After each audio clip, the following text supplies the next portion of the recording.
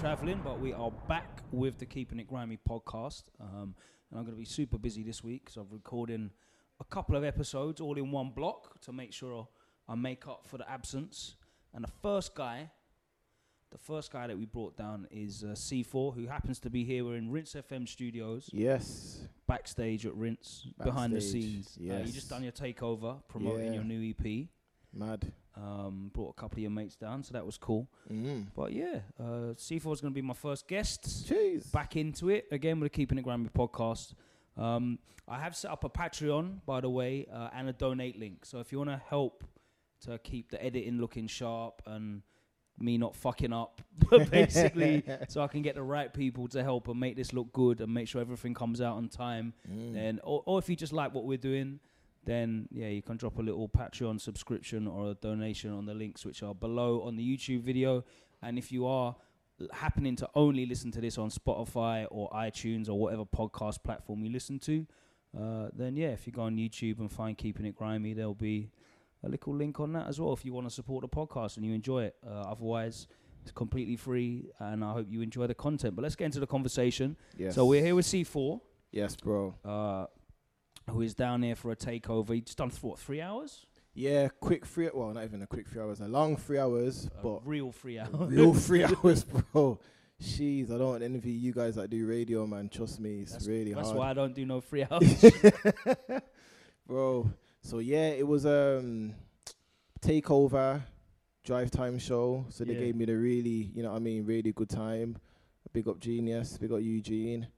And yeah, so literally just ran through non-stop C4 tunes because no one else is going to do that. So I just said, I'm just going to, why not in it, bro? They gave me the green light. So I just played back to back C4. And then the last hour, we just done the set with Manga, Screwfizzer, Romo, and Mr. Manage. Big up Mr. Vijay Pandadex. So yeah, man. So what was that like for you? Because I know a lot of artists, they kind of do songs and they put them out and they kind of let them go. Do you know what I mean? Like, that's it. The record's out now. It's out there in the world and it lives its life. And I know a lot of people that don't even like listening to the old tracks. Do you know what I mean? Because they kind of want to, like, I'm past that now. Like, obviously, 2 hours, you're going to have to go way back to the essence. Way back, fam. What was it like for you, just going back through it? Because obviously, you went through tracks at home, but playing them on the radio is slightly different. Yeah, some tunes, I was looking around like, are people feeling this one? You know, when you just look around in the studio, like... But it was only like the slower ones though, innit? Because obviously the up-tempo ones, I'm just like confident because that's what I do, innit? But in the slower ones now, I was just looking around in the Rinse studio thinking, oh, what are they thinking? But yeah, it was,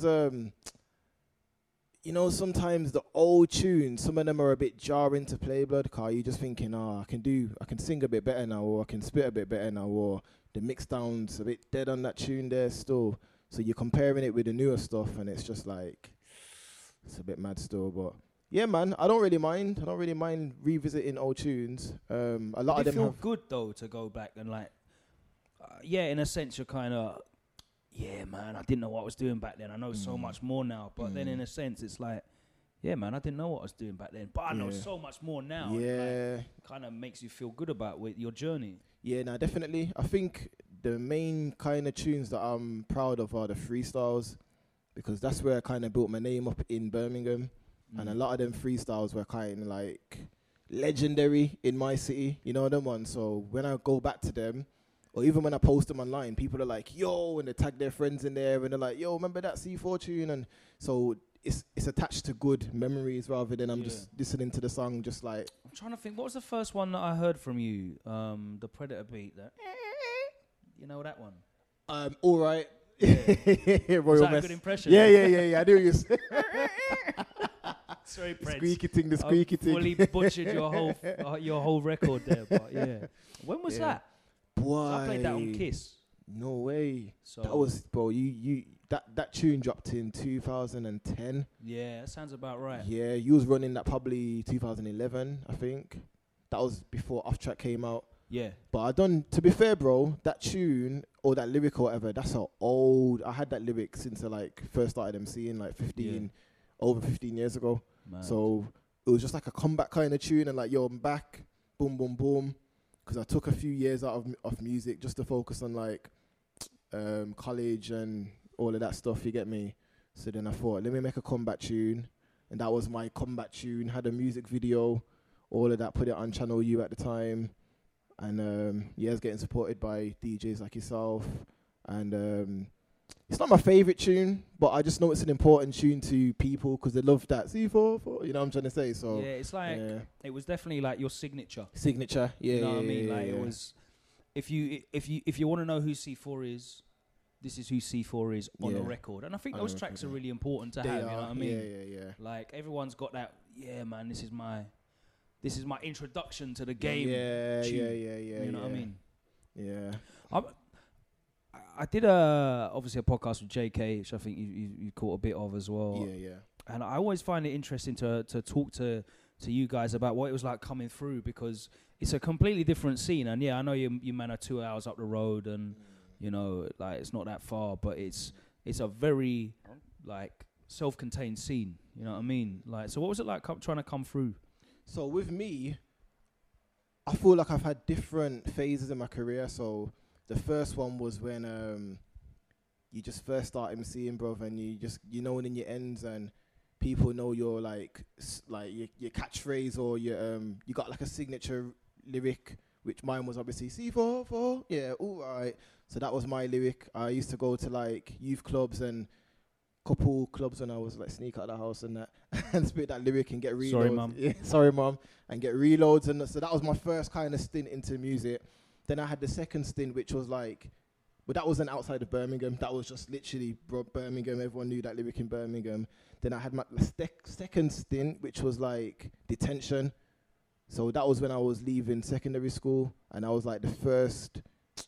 If you're from Birmingham, you can't really argue. I was the first like MC from Birmingham on TV, bro. Like in our generation, and that was like a big thing at the time. You get me? So that was like my second stint. So was that like a TV show that you were a part of? Nah. So basically, Detention was a song. So it was like it was a competition in schools in Birmingham. Okay. So like I won the competition. Basically, it was like 4 major schools in Birmingham.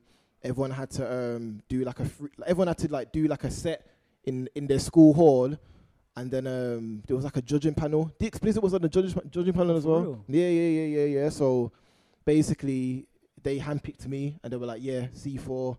And then we all went. All the MCs that got picked went to studio. We all made tunes. Like we made about 14 tunes together, and then they picked the best tune to get a music video shot. And Detention was the tune that they picked. So that was like the first kind of entry into like beyond Birmingham. Then, so that tune was on TV. Like I was kind of like a mini celeb at the time. Obviously, I was just leaving school. Times?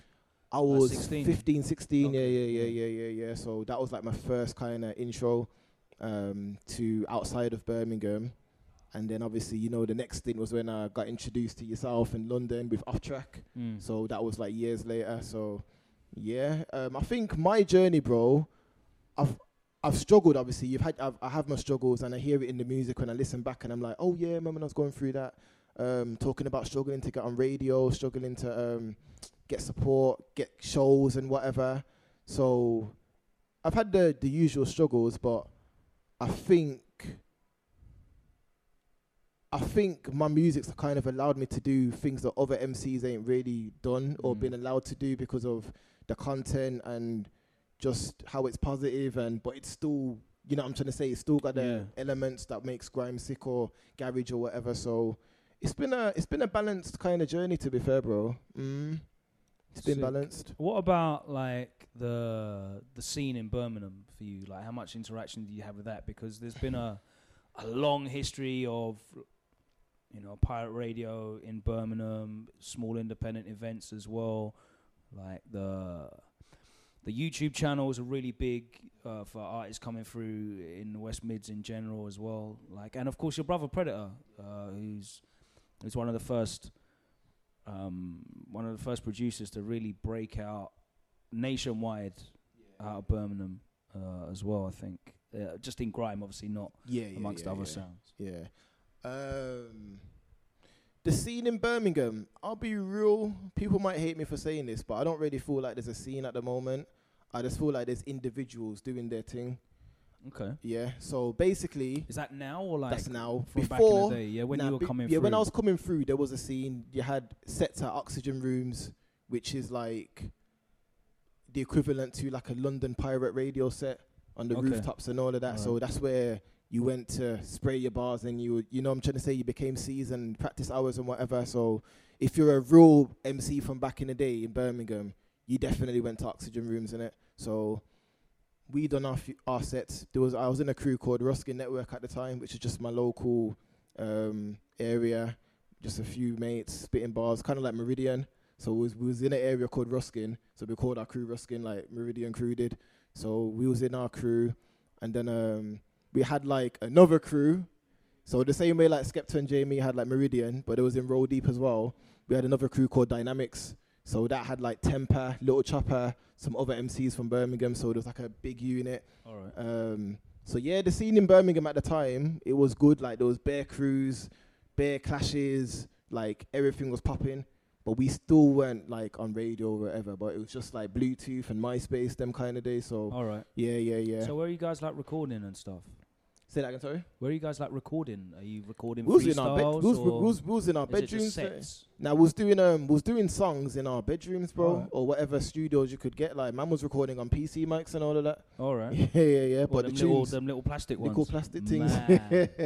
But the tune still got passed around through Bluetooth, and like it was a big thing. It was a big thing. Your tunes to get big thing, but in the time, innit, like people were just playing your tunes on the bus. Everyone knew all the lyrics and that. In all the areas in Birmingham and like Warsaw, Wolverhampton, you know what I'm trying to say, all the surrounding areas. So it was a growing. I definitely noticed that. Like when we started seeing the YouTube freestyle scene, get big. Like there's all these artists that I'd never really heard of because they hadn't really released music. Nah, you know what I mean? And I'm like, I'm seeing guys that are getting a bag of views. Yeah. The thing is, you see, when that whole transition was happening, like I had already kind of Off Track had happened, and I was already involved in what was happening in London, and I was on radio, getting radio play and all of that. But obviously in Birmingham and in the other areas, they wasn't really doing songs. They were just still doing sets and not selling anything. And it was kind of like everyone's just trying to get their name out there, but it wasn't really thinking long term. So I think with that, I wasn't really involved in that. Obviously, I seen it. I knew what was going on, but like I had already done all of that from back in the day with MySpace and all of that. So it was mad, but I'll be real. You see that time? Yeah, man weren't really rating the YouTube thing that much though, because obviously I didn't really see it as a progressive element of music, if that makes sense. It was just kind of like, man are just spraying bars on YouTube, but it's like, where's the songs? What are you doing from there? Like, are you going to be performing YouTube freestyles? You know what I'm trying to say? So for me, it was kind of like I was witnessing what we did, but in a video form, because we obviously did that with like Oxygen Rooms and sets back in the day and like MySpace and all of them thing there. So yeah, it was good for them though. Like some people did break through and do their thing, but I was just like witnessing it the same way you was. So yeah. How much of a difference do you think it had, like having a DJ brother or producer brother, like in Predator? Did that make a difference to you in your musical career, like starting out? Starting out, yeah, because I was in a crew with two producers. So it was Predator, and there was a guy called S-Kid. He doesn't do music anymore, but they were both Nang. Like they were like two of the best producers, in my opinion, in Birmingham. So they were both in my crew. So when it came to beats, we had bare beats in it. Like there was no such thing as not having a beat, basically. So that definitely did help. And it also helped that my brother was a sick DJ from back in the day as well. So when we're doing the Oxygen Room sets, it will be Predator on the decks. So I didn't really struggle in terms of that side of things. But at the same time, it can be a blessing and a hindrance, because some people, I see how some people say, oh yeah, you're only doing your thing because your brother's Predator or your brother's producer. You know what I mean? There's always that kind of people want to find a way to downplay what you're doing and your achievements. So obviously there's that side of it, but as you just said, like, it is what it is. People are always going to say something. So one of the first couple of people I think I saw really talking about you was Jamie and Shorty, I think. Mad. So that would have been like all right freestyle kind of times. Yeah. Obviously, I think Jamie was one of the first people that put me onto Preds. In general. And I feel like a lot of those Predator beats at the time were really reminiscent of like early Skepta and JME kind of tunes as well. They reminded me, not like the same sounds, but they had like a same kind of energy, like a Meridian Walk kind of energy, like, you know what I mean? The bounce was there. So it made sense. But, you know, then I saw them kind of pick up on you as an MC. Like, what does that mean to you to start getting that recognition in London? Because obviously you had your own your own scene in the mids, and you know you were relevant there, but really I always kind of saw people wanting to get noticed and recognized in London. Seemed like everything was going on there. Yeah, that was, bro, that was crazy. So I think the journey in terms of that, Predator got noticed first. So I think JME picked up his instrumental Big Walk from a Saf One freestyle. Yeah, so I remember JME just tweeting Predator all over Twitter. You get me? So it was mad though, because Predator was like, he was already Predator. Like, he didn't have to like go into that space. He was already doing beats. He like that was his life already. So when JME kind of shined a light on him, it was just like, yeah, I'm Predator. You know what I'm trying to say? So then I remember one time he got invited to the Road Deep studio. So Odyssey just said, yo, see you come along. I was like, yeah, cool. Came along. And then he must have had the Tropical remix of Off Track. So Off Track hadn't done anything yet. No one knew that tune. So we had a Tropical version of Off Track. And then he was just going through beats and he played that one. Then JTK and Target and they were like, yo, go back to that. What was that? So he played it again. And they were like, what's that vocal? And it was like, it's him. I was just sitting in the corner, bro. Like, you know, just like, that little kid there. So that was like the first kind of, those are the first MCs that from London that knew, you know what I'm trying to say, about me. And then it just started spreading. And then obviously JME, you know what I mean, like the whole Boy Better Know, like they knew what was going on as well when I got connected with them. So yeah, bro, that was an amazing time. And I still look back at them days now and I just smile, because like you can't relive them moments, you know, them ones, but it was just sick. So you started off like musically on you started off getting recognized musically on a slightly different tip. So it wasn't like the same kind of grimy grime that a lot of the Birmingham man were getting noticed, because a lot of the grime in Birmingham was getting noticed because it was like back in the day thing. You know what I mean? It was like that crew, real, like road stuff. Like it was very authentic, like it was on Pirate Radio in 2001. And I think a lot of that energy and a lot of that was recognized by people in London that kind of missed it, because grime in London was going through that phase of, oh, we need to get daytime playlist one extra. We want to get signed. I've got this single and single. And it was losing a lot of the essence. And I feel like a lot of the man from Birmingham brought that back. But as you just said, you're in that Roll Deep studio and, you know, there's your voice on this.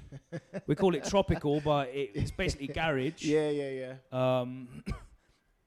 That's mad when you. That's mad. You just. So you've already. You've kind of already always been there, like, because.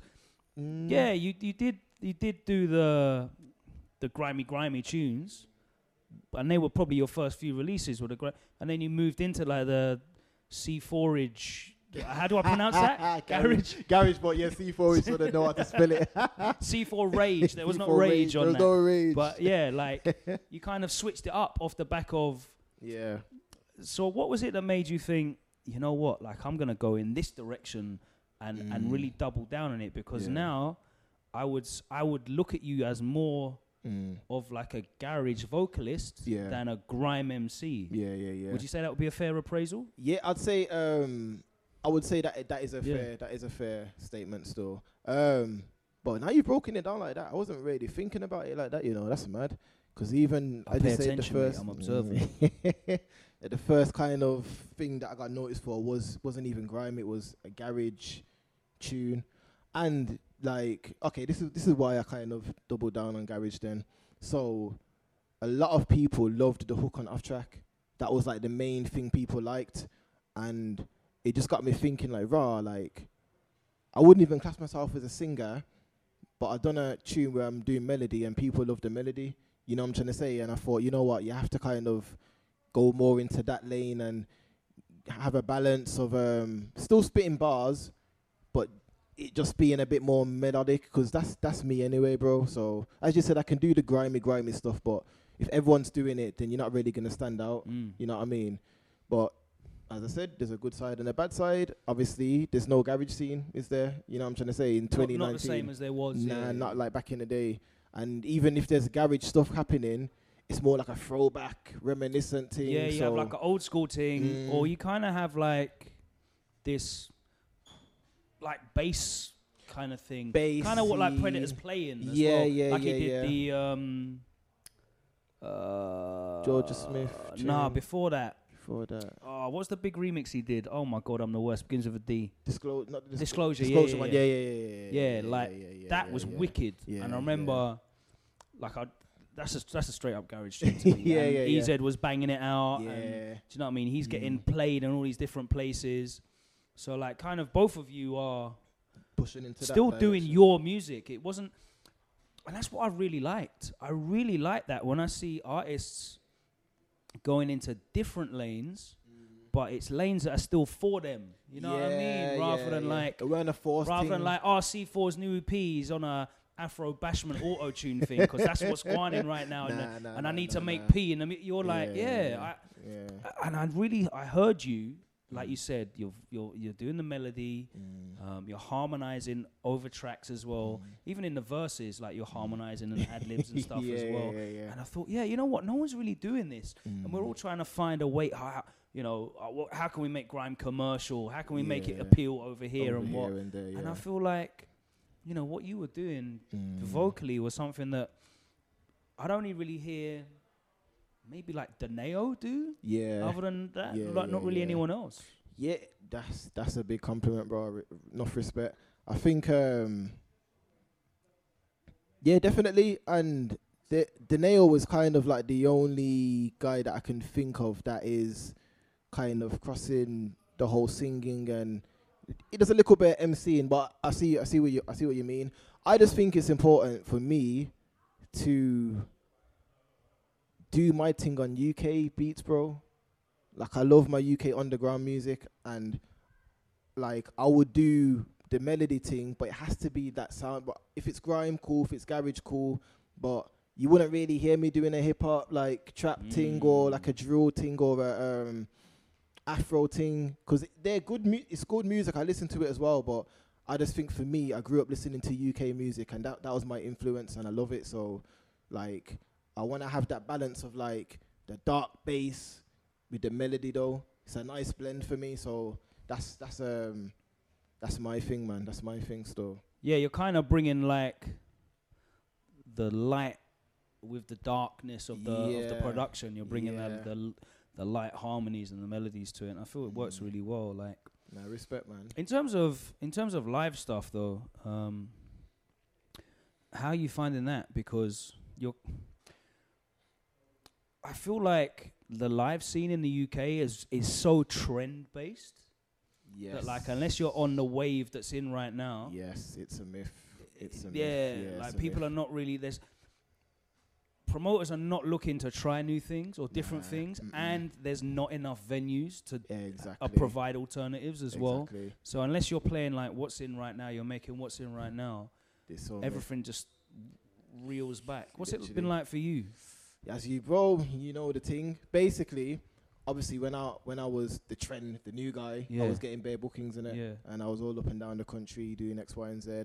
But then obviously over the years, you know, new sounds come in, new fresh artists come in, and then obviously they're gonna be the guys that are getting pushed. And I've been on a few agencies, bro, and it's just like after a while, like there's nothing really. Like they don't know you anymore. They don't know you anymore, bro. And I've had to have my years of like understanding what's going on. And then, but obviously I didn't sit in my house and complain, bro. What I did is I started hosting. So I started hosting like my brother's DJ sets. So I went with him, done his sets when he was doing, like, he was still getting bookings. He's a DJ, he can play what he wants, you know, them ones. So I was just hosting his sets. We done a couple tours. So that was my live show for ages. And people hadn't heard me perform my songs for ages because, as you just said, the bookings are more trend-based. So, but obviously for me, I'm an artist, bro. Like, I'm not a host. So for me, it was like, yeah, this is cool, but I can perform as well, bro. Like, it's not like I'm just like scared, like, okay, say one word. Like, I can perform. You know what I was like, that I love performing as well. So after I've just gone through them whole years of hosting, bro, I just kind of sat down and I said, nah, you know what? I was with an agency before. I'm not going to say names and whatever, but I was with them and I was kind of like, I was with a few. So nah, you know what? The last one I was with was Earth, I think. Earth Agency. Yeah. So I was saying like, yo, I need to kind of get my own shows now and not just host. And they were like, okay, you need to get like a track list together and get all of that stuff, but that was gas anyway. Like, even when that was the case, that didn't happen anyway. So I just thought, cool. So like, you did that. Here's the track list. Let's go. Oh, no, we didn't say that. Yeah, it's a myth. So I just say, bro, like, it's the music game. Like, we know what it is, innit? So what you have to do, you can't complain. You have to just pick up and find how you can do it. And you know what's happened, bro? I've just gone fully DIY now. Fully DIY. Like, I just... no management, no agency, no nothing, because how I got here in the first place was because I was using my brain myself and I wasn't relying on no one to do anything, bro. So what I've done now, I went to Texas this year, South by Southwest. It kind of refreshed my mind, new mindset, bro. So how did that come about? Was that through Arts Council? Or? Yeah, so basically what happened was... Big up the Arts Council. Big up Arts Council. I dropped Block and Delete last year. Yeah, that was wicked as well. I really enjoyed that. Respect, it's man. Nice to get that back from you as well, because it's kind of like that raw element, straight up, no frills, just energy. So I dropped that tune last year, and then I got a call from my ex-music manager. He lives in Jamie Dread, Jamie. Man like Jamie. He video called me, actually. He just called me. He loves a FaceTime. Yeah. And it's mad, actually, because literally, I think it was a couple hours before, the day before, me and Bass Boy were just talking. And then I was saying, I love Bass Boy as well. He's a G, Bass Boy is my favorite on Twitter. He is my favorite on Twitter. He's just real unfiltered. He exposes all of the fuckery in music on Twitter, bro. Bass Boy, if you don't follow him, I don't even know how you do the eights and eight A-S-S-B-O-Y. Big up Bass Boy. Bass Boy, bro. Bad man. But yeah, sorry. So we was just on the, like, we have these talks all the time, bro. So we was on the phone, and I swear I mentioned Jamie Judd, or I said something about America or something like that. Yeah. My man's FaceTiming me, and I hadn't spoken to Jamie Judd in like a year. That one came out of the universe. Came out of nowhere. Yeah, came out of nowhere. I was just like, rah. I said, I was just talking about you. He was like, bro, I'm in Miami right now. Man's playing Block like, man's playing Block and Delete, like, and he's just showing himself with his bedroom. You know, the American grime, like. He was with Jumanji from there, and it was in the airport, like, yo, man's here, like, Block and Delete's going off. Then he was like, yo, I'm doing a showcase at South by Southwest next year. I want you to perform. Yeah. So then obviously I was like, yeah, man's good. So I was thinking, yeah, cool, South by Southwest, thinking about it, boom. I was meant to get my funding through PRS. Yeah. Didn't happen for whatever reason. Okay. Things got lost in transit. I don't know what happened, bro. I ain't going to put no one under the bus, but it didn't happen. So I had to go through Arts Council. Yeah. And I had to apply myself, and it was a headache, but we managed to do it that way. Yeah. And got to experience America, which was like life-changing, bro. Weird, isn't it? South by Southwest is crazy because it's like it's a festival basically on the high street. Literally. It's just a strip. Like, you know, when you go away to Napa or like Magaluf for that, you got the strip. That's basically what South by Southwest is, but with less shots and fish bowls. Literally. And it's like, it covers like a large area though. Like you have to travel to different places, and it's crazy. But it's a ton of pop-up performances. Pop-ups. But it's weird because you can be across the street from like the Apple Music Showcase with Lana Del Rey and Rick Ross there. Literally, and you're literally across the street from them. It's mad. Doing a grime set or whatever, you know, spraying your heart out. And which was the case. Yeah. You get me? Shout out to Frisco. I think it was the Den. The Den, yeah. Frisco put on his event. I think it was in conjunction with Jamie Judd. Yes. They both teamed up and whatever. So, that was... we went out there together, I think, 3 years ago. Me, Friss, Safwan was out there, and then Rudes was out there as well. Yeah. Seen that, and from there, like, so that's how the link up all came around. Continued. Obviously, Frisco's brand, The Den, has been putting on events consistently, bringing artists through as well, not just like raves and whatever. Nah, artists, like a real showcase. Made sense for him to go out there and do that, and it was wicked. But so you come back, came back from Austin, Texas, fresh mind, all of that. Me and Jamie Jed had our like talks and that, and he was just saying, "Yo, you need to be doing more," and you know what I mean. So I just said, you know what, bro? I'm taking these limits off my mind now. Like, you ain't got a big tune, or you ain't got this and you ain't got that. I thought, nah, but I've done years in the game. People like my music. You know what I mean? Let me come back and let me do my own show now, bro. Forget it. So I'm doing my first headline show in Birmingham, July 25th. Bad man. Respect, bro. So I've put on my own show, like, not relying on no one, bro. I'm just doing it myself now. So you did your own listening party thing. Did my own listening party 2 weeks ago. Yeah. So that went very well. Which I was meant to go to, but I flopped. It's cool. If it happens, when it happens, man. Yeah. I don't think there was any London man up there still. I try and come to them things. Nah, you did. I went to Saf's thing. You know, the thing that he live streamed. Yeah. Made a point of coming to that. I like to come and try and represent when I know like people are doing things off their own back as well, especially that like it's always nice when like you go to the headline show at the O2 Academy or whatever, the big commercial thing, but when it's people doing stuff off their own back, I think that's the most important time. I definitely like what you said as well about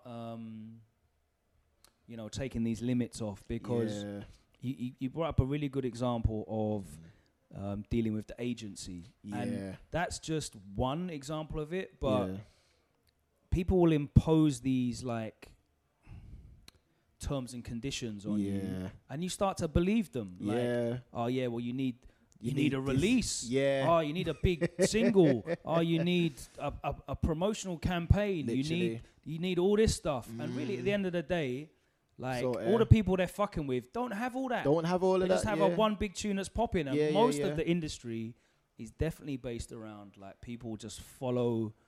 They're just following what's going on already and making it look like they can make things happen. But these things are happening anyway. Exactly. And it's really important, definitely, to sort of take that weight off your shoulders, them limits out of your brain. All of these things that people are telling you, oh, you need this, you need that.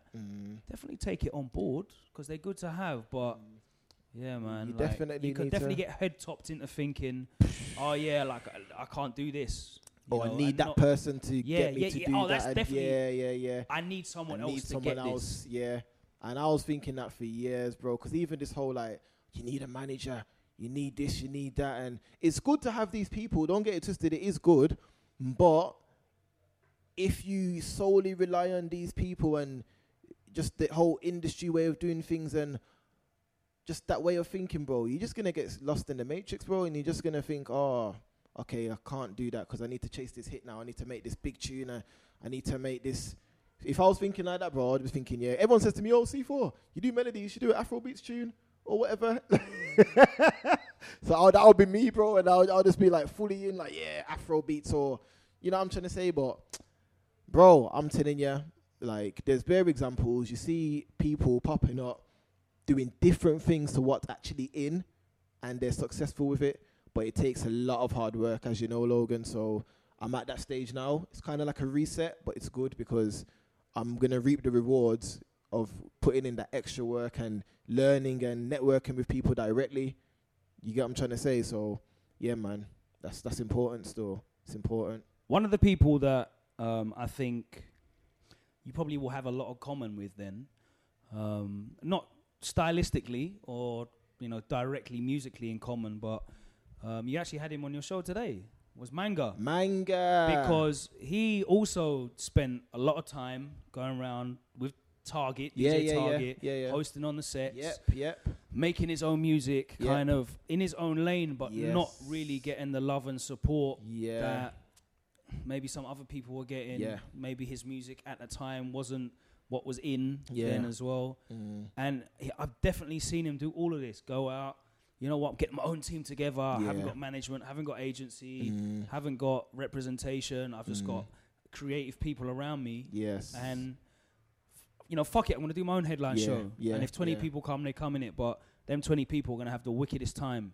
And then literally it might be 25 next time. Next time, yeah. You know, if people show me love for something, then I'll give them more of that. Exactly. And you know what, bruv? Like, we've all kind of missed the don for that. The absolute champion for that. JME. And I thought he was going to say that person in the first place. JME. But see, JME, bro, he is like a superhuman.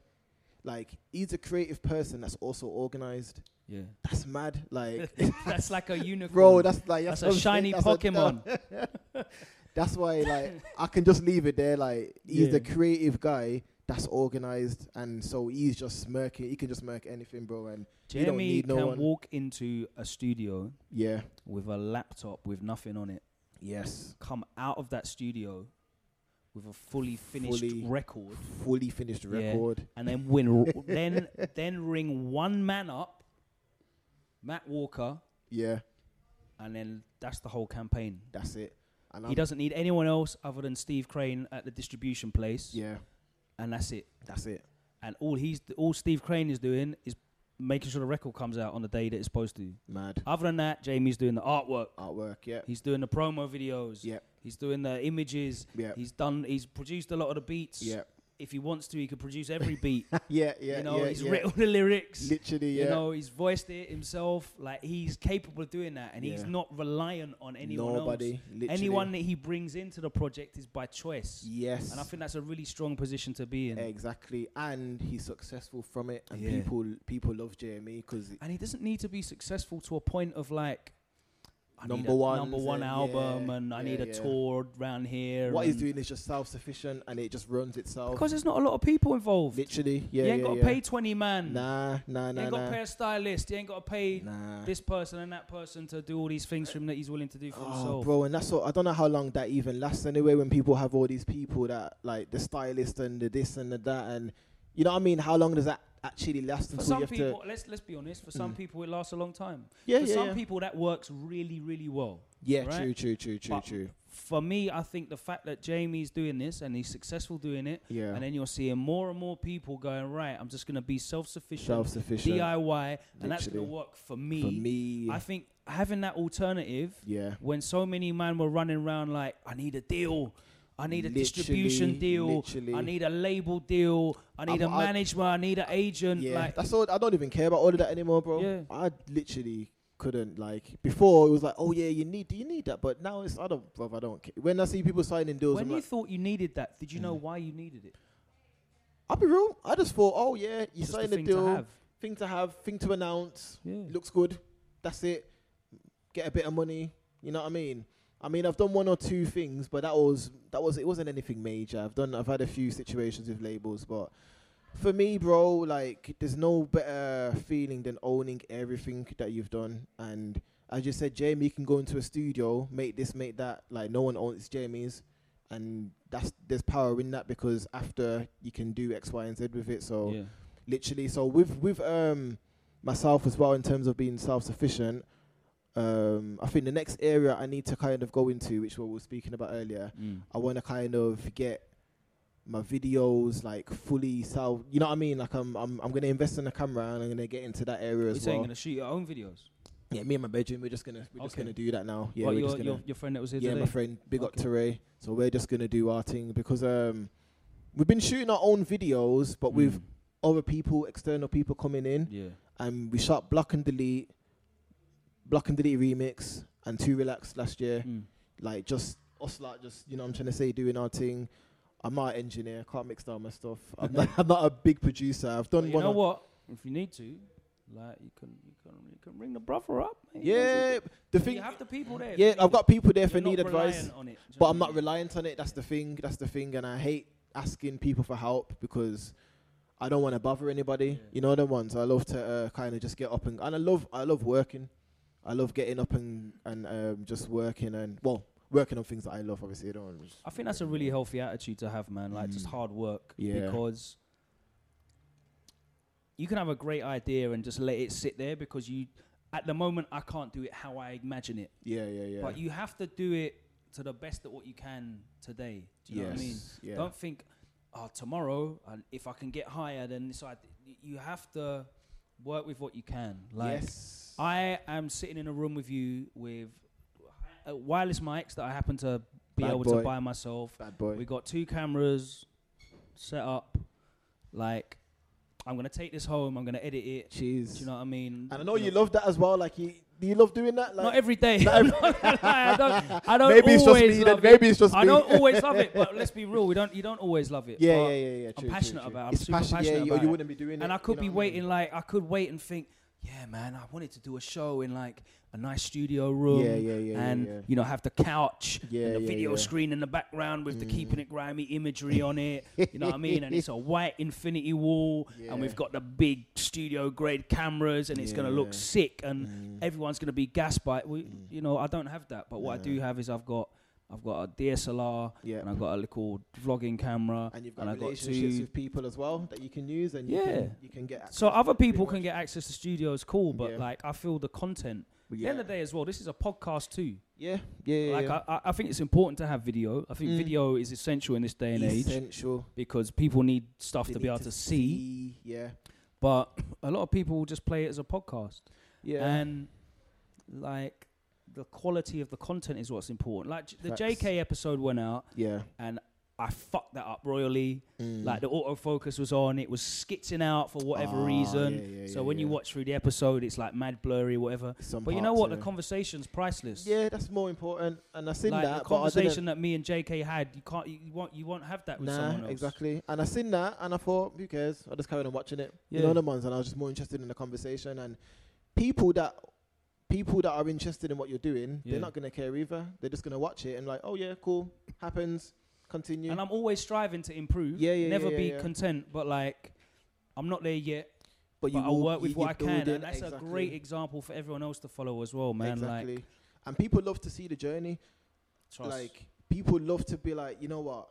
I knew this guy when he was just recording on his phone. It was like, how many? There's bare YouTubers like that. Do you know what I mean? Like, I knew this guy when he was just doing videos, selfie mode, running around with an iPhone and uploading and stuff. Exactly. I knew this guy when he was playing games on PS4 and streaming with PS4 share and a little dead-out camera. Literally. I knew him back then. I knew that guy when he was shotting mixtapes in the ends on white labels. Literally. Like, we've all known that guy. Yes. And that's how you build your base. Yeah, that's how you build your base. So. And when you are that guy, that's when you don't really need people. You just need your fan base. You need your fan base. It's like a big family. So that's what I've learned, man. It's all about growing your community. And it starts from the home. That's why I did my first listening party in Birmingham. Invited all my like closest industry friends, family, you know what I'm trying to say. And whoever could come came, but it was still really special because, you know what I'm trying to say, it was that core. And I just think it's important to show love back to your core. And then you keep building and, you know what I mean? I think that's really important. So the new thing. Yes. Caramel. Yes. Have you got a notepad at home with all the words written down that you can swap C4 out for and make a title out of? Nah, bro, imagine. This one just came by chance, you know? Yeah. Literally, like, I think it was actually my missus that said, oh, yeah, you can put the C4 in that. Wicked. Yeah. Wicked. That's why she's the missus. Yeah, that's why she's the missus. You get me? Because that name's gassed. Works wicked. It works good. So I've obviously not heard it yet because I flopped on the listening party. Oh, Logan. But what can we expect? So what's the vibe? The vibe is straight garage, but not just like, you know, your typical garage trying to make, you know what I mean? People like make like a commercial garage tune with the synths, and there's all different types of elements on there. So we've got the first tune, which is called Truth. That's produced by me and Sticky. It's actually Triplets 4. Triplets 4, you know. The beat is Triplets 4. The first tune on the EP is produced by Sticky and it's Triplets 4. Triplets 4. Start as you mean to go on. How many tracks are on the EP? 5. Okay. 5 tunes on there. All right. So What's next? So the next tune is produced by Stimpy. So you guys remember Screwface and Stimpy from back wicked. in the day? He's back around, man. Back around, yeah. He's doing his thing. I think he's got a beat on P Money's new album as well. So yeah, definitely. Man. He did the garage thing on P Money's project. P Money's thing, Money over everyone free. I can't remember the name off the top of my head because there's like 18 tracks on that project, but it is wicked. Sick, and I was happy to see that because me and Stimpy have been working for years, and we've both had these conversations where we're like, oh, we want to quit our jobs and just do music full time. So it's good to see him get a big cut on a big album, you know what I mean? So big up Stimpy, produced that. Then track 3 was Autumn, also produced by Stimpy. Track 4 is Leave, produced by me and Bassboy. We got Bassboy again. All right. And track 5 is Like, produced by Stimpy as well. Wow, so Stimpy Stimpy produced putting most work of it. on this. Yes. So what happens is 'Cause that's interesting for me. Like, you've made a garage project. Yeah. There's not much of a garage scene, and if there is, it's kind of spread out. And I wouldn't know where to go to find it. So you've kind of gone back to your roots, old school, and linked up with Stimpy, who, you know, Screwface and Stimpy, if you were around in MSN Messenger days and MySpace days, you'll definitely remember their stuff. Obviously, Screwface has stayed around as an MC, and Stimpy's back. Yes. And making beats on projects. So how did that come about? Like, so I can't remember when me and Stimpy first linked up, but it was years and years and years ago. And we've released a couple tunes before. One tune before, which is On Defense with Scoofer. Okay. Yeah, that tune was bad as well. Yeah, now respect. So we done that tune, but we've been sitting on tunes. And the way I work, bro, I will go in studio and I will make the beat and I'll make the demo and have it all there, and then I will know which producer to kind of holler to remake the beat or to, you know what I'm trying to say, put their stamp on it. So Stimpy was that guy for a lot of the EP. So a lot of the tunes he reproduced or he just... so you've laid down like demo versions of the beats I've laid yourself. down demo versions of everything. Literally every single tune I do, that's how I work. So you're a sly producer? I'm a sly producer. I didn't know that. I'm not going to lie, I didn't know that. So Triplets 4, like I produced half of it with it's literally Sticky times C4. Yeah. It's not just a Sticky production, it's Sticky times C4 and the one with Bassboy. Like, so yeah. I've been doing that like my whole career basically. Oh, for real? Yeah. Yeah. Learn something every day. Yeah. On the podcast. Yeah. So. So yeah, man. The EP. I've had a lot of great feedback, which is always nice to hear. Like, you like your music, but when people like it back, then it just means a bit more. And I always revisit tunes that people like, and I think, oh, why did they like that one? And I listen back to it, and I enjoy it more now because that person. You know what I mean? So, yeah, man, it's a good project for summer. If we ever get one. And I do feel like because you're not really getting much garage nowadays or this kind of sound, I think it will last long. You know what I mean? I reckon you could go back next year and next summer and listen to the EP and still feel like, you know what I mean, still play it. So, yeah, I'm really confident with this project. One more thing I'll say as well. As you said, bro, we both know the game's changing. There's different methods that everyone's using. We've got this whole streaming era now, and, you know what I mean, YouTube's a big thing and all of this stuff. So I know visuals are really important. Yeah. And I think one thing I missed the trick over the years is I didn't shoot much videos for songs. So the whole project I shot a video for. All 5 tracks? All 5 tracks. And is that self-funded or have you had support from that? Self-funded. Okay. Yeah. So it's literally, expensive, boy. Yeah, literally. Or was that with your brethren again? It's me and my brethren. So basically, there was a guy that goes to my church. Yeah. He just hollered my mom, said, "Oh, I want to help C4. I want to shoot some videos for him." And we just said, "Oh, let's crack on." So me and my missus wrote video treatments. Me and my friends basically. We got Nelson as well. And we all just came together. We all just kind of said, we're going to shoot here. We're going to get this location. We're going to go to this venue, speak to them. Boom, boom, boom. And the whole videos, everything, like, cost nothing. Yeah. Cost nothing. Oh, so, for real? Yeah, for real. Then, but obviously, it's not like a thing where you can just continue doing that. It's just like a project thing. Like, okay, we're going to work on this project and that's it. So, for me, I want to kind of go into the video side of things. So, my next investment is going to be a camera, like a good video camera. I'm going to learn how to edit as well. I want to just, because I'm really hands-on with everything I do, bro. Like, seriously. So, I just think, anyway, I'm going off track. But, But so, sometimes he gets back on, though. But then I get back on. So, as I was saying, visuals are important. Video for every tune. and it's like a story. So Okay, so they're all linked. All linked. So I like that. And they drop in every single week. So the first videos drop in Sunday. I don't know when this is gonna get released. So this will be out. The video will be out now already. Okay, So this will come out. Today's Monday. Hello. Video when out you're now. watching the videos out right True now. video out right Where now. can they catch the video? SBTV. So SBTV is hosting all the videos. Big up SBTV for supporting. So yeah, man, that's what we're doing, man. Different rollout, but hopefully people will see it. Yeah.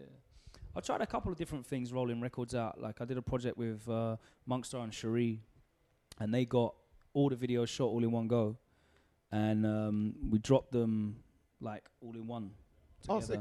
Yeah. Like all at the same time. Mad. Just drop the EP and the videos And all the together. videos. How much videos were there? 8.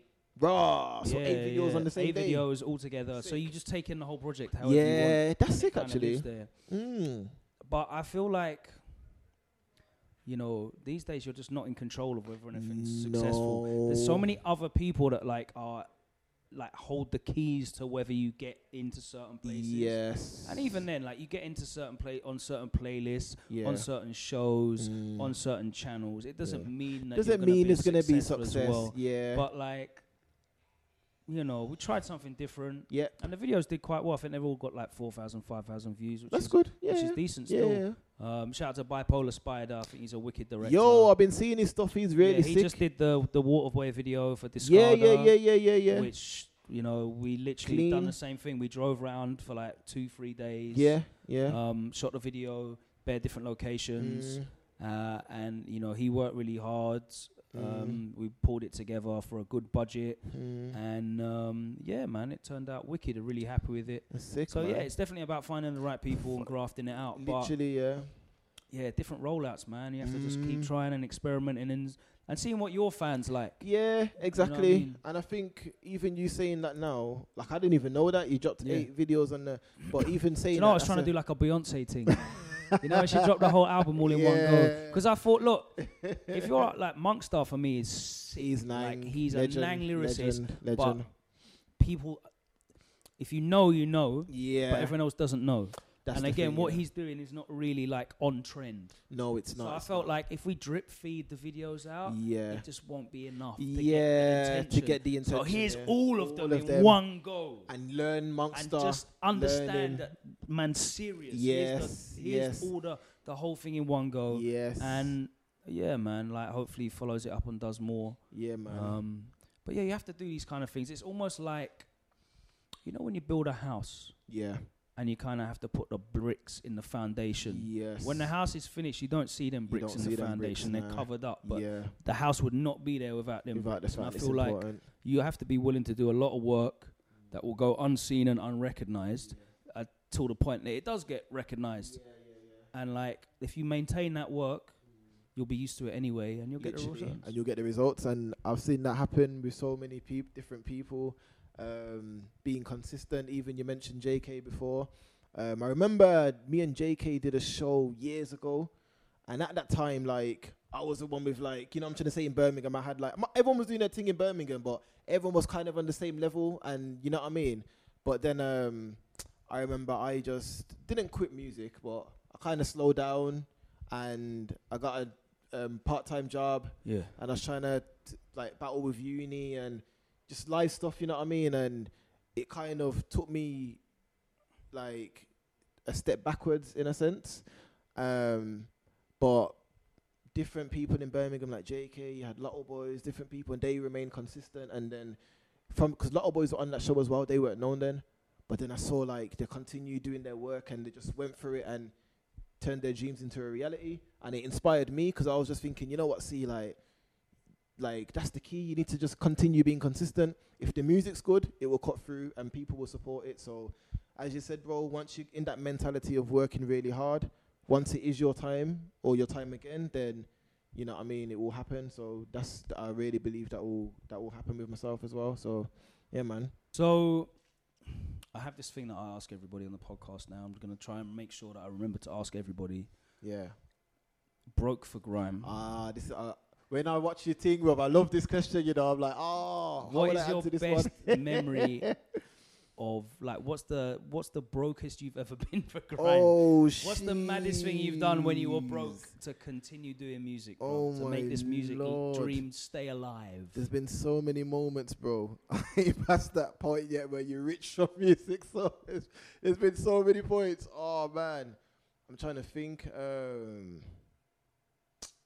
Damn, you know what? Jog my memory. What's some examples you've had, bro? Because then I might think of something. I can't think of something just off the bat like this. I was trying to think like just like something super reckless that you know you'd never normally do, but you had to just do it at the time. Small crimes. We like a bit of petty theft and trespassing, or just anything mad that you've done just to make sure that music happens. Oh man. Well, yeah. This isn't the maddest thing, but I mean, I understand if you can't. Oh yeah. So okay. recently. So the Texas thing, bro. I literally to get over there, bro. Like arm and a leg thing, because the Arts Council money didn't come through.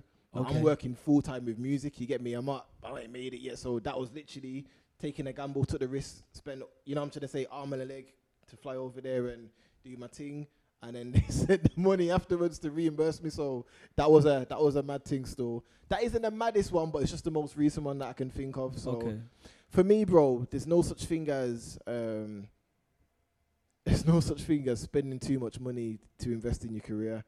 And like I've gone broke for crime several times, bro. Several times. I think P Money's got a lyric here on his album. I love that tune. Yeah, where he says, "What do you know about getting £100 for a show and it costs 70 to get?" That's facts. I've done pretty much everything on About Grinding. Everything. Bare man in the game listened to About Grinding and thought, yes. Preach. Definitely big up P Money, big up Filthy Gears, because that is the gospel.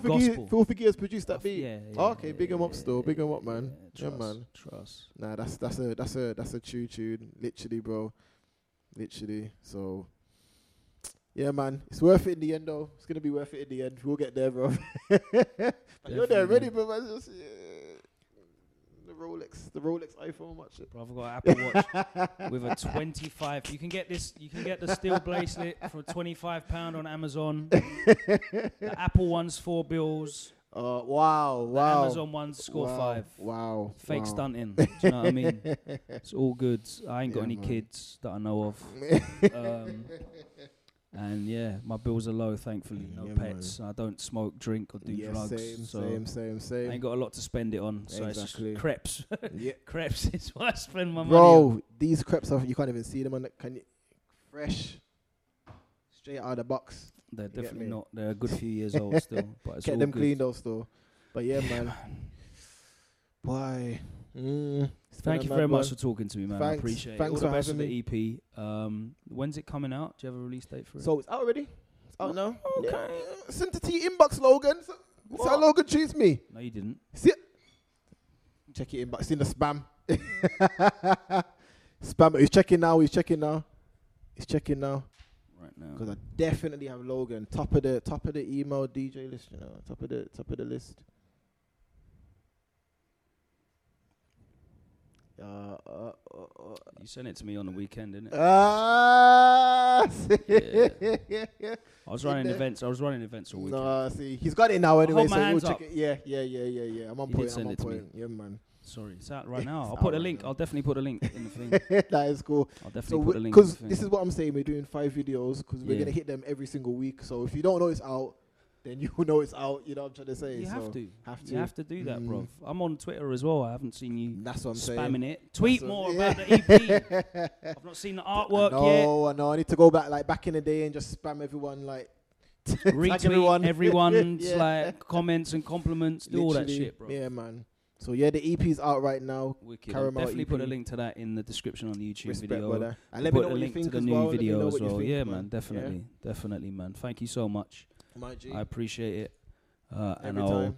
I think I'm in the country for your show. When is it? Yes, 25th of July. Hare and Hounds, Birmingham, 25th of July. Thursday. That's on a Thursday, yeah. Blocking that in my calendar right now. My G. C4 headline show. Jeez. That's an announcement, you know. No one don't know that yet. You know, No? This is an announcement. Breaking news. Breaking news. When the tickets on sale? Ooh. Should I say? I might as well just say it in it. Promo. 20th of June. Okay. Was it now? 12th. We're recording this on the 12th. This will go out on the what? I'm doing bare mental gymnastics right now. Bare mental. So Thursday. Next week. So tickets will be on sale on the Thursday after you've watched this episode. Exactly. Nice. I'll be sure to retweet that and post it out. My G. Thank Got you, a couple bro. of clips up on that as well. Yes. But yeah, that's it for the podcast this week. Thank you very much. We're going to be hitting up some more episodes. I'm going to try and making up for the slack for them ones that I missed out. I do apologize. Yes. And yeah, as I said, we've got a little donation link. So if you want to donate anything to keep the podcast rolling, keep the lights turned on and the editing suite. We don't want to be broke for grime anymore. Trust Donate. me. Like just to like, you know, Cool, a little cool, bit. cool. We've got Patreon as well for subscribers. I'm going to start doing bonuses and all that sort of stuff for the subscribers and the Patreons. We'll start unlocking special content, outtakes, all that stuff. It'll be good fun. Definitely want to see outtakes for these podcasts as well. Cheers. But yeah, that's it. If you're listening to this on Spotify or iTunes or any podcasting app, then you can watch these on YouTube.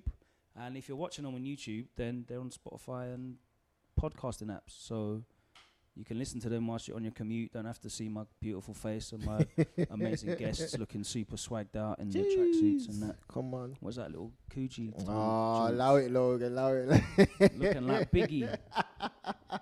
The Biggie tracksuit joints. Big up Puma. But yeah, Trust man. me. That's it for us today. Thank you very much for joining us. Always keep it grimy. Cheers. Bless.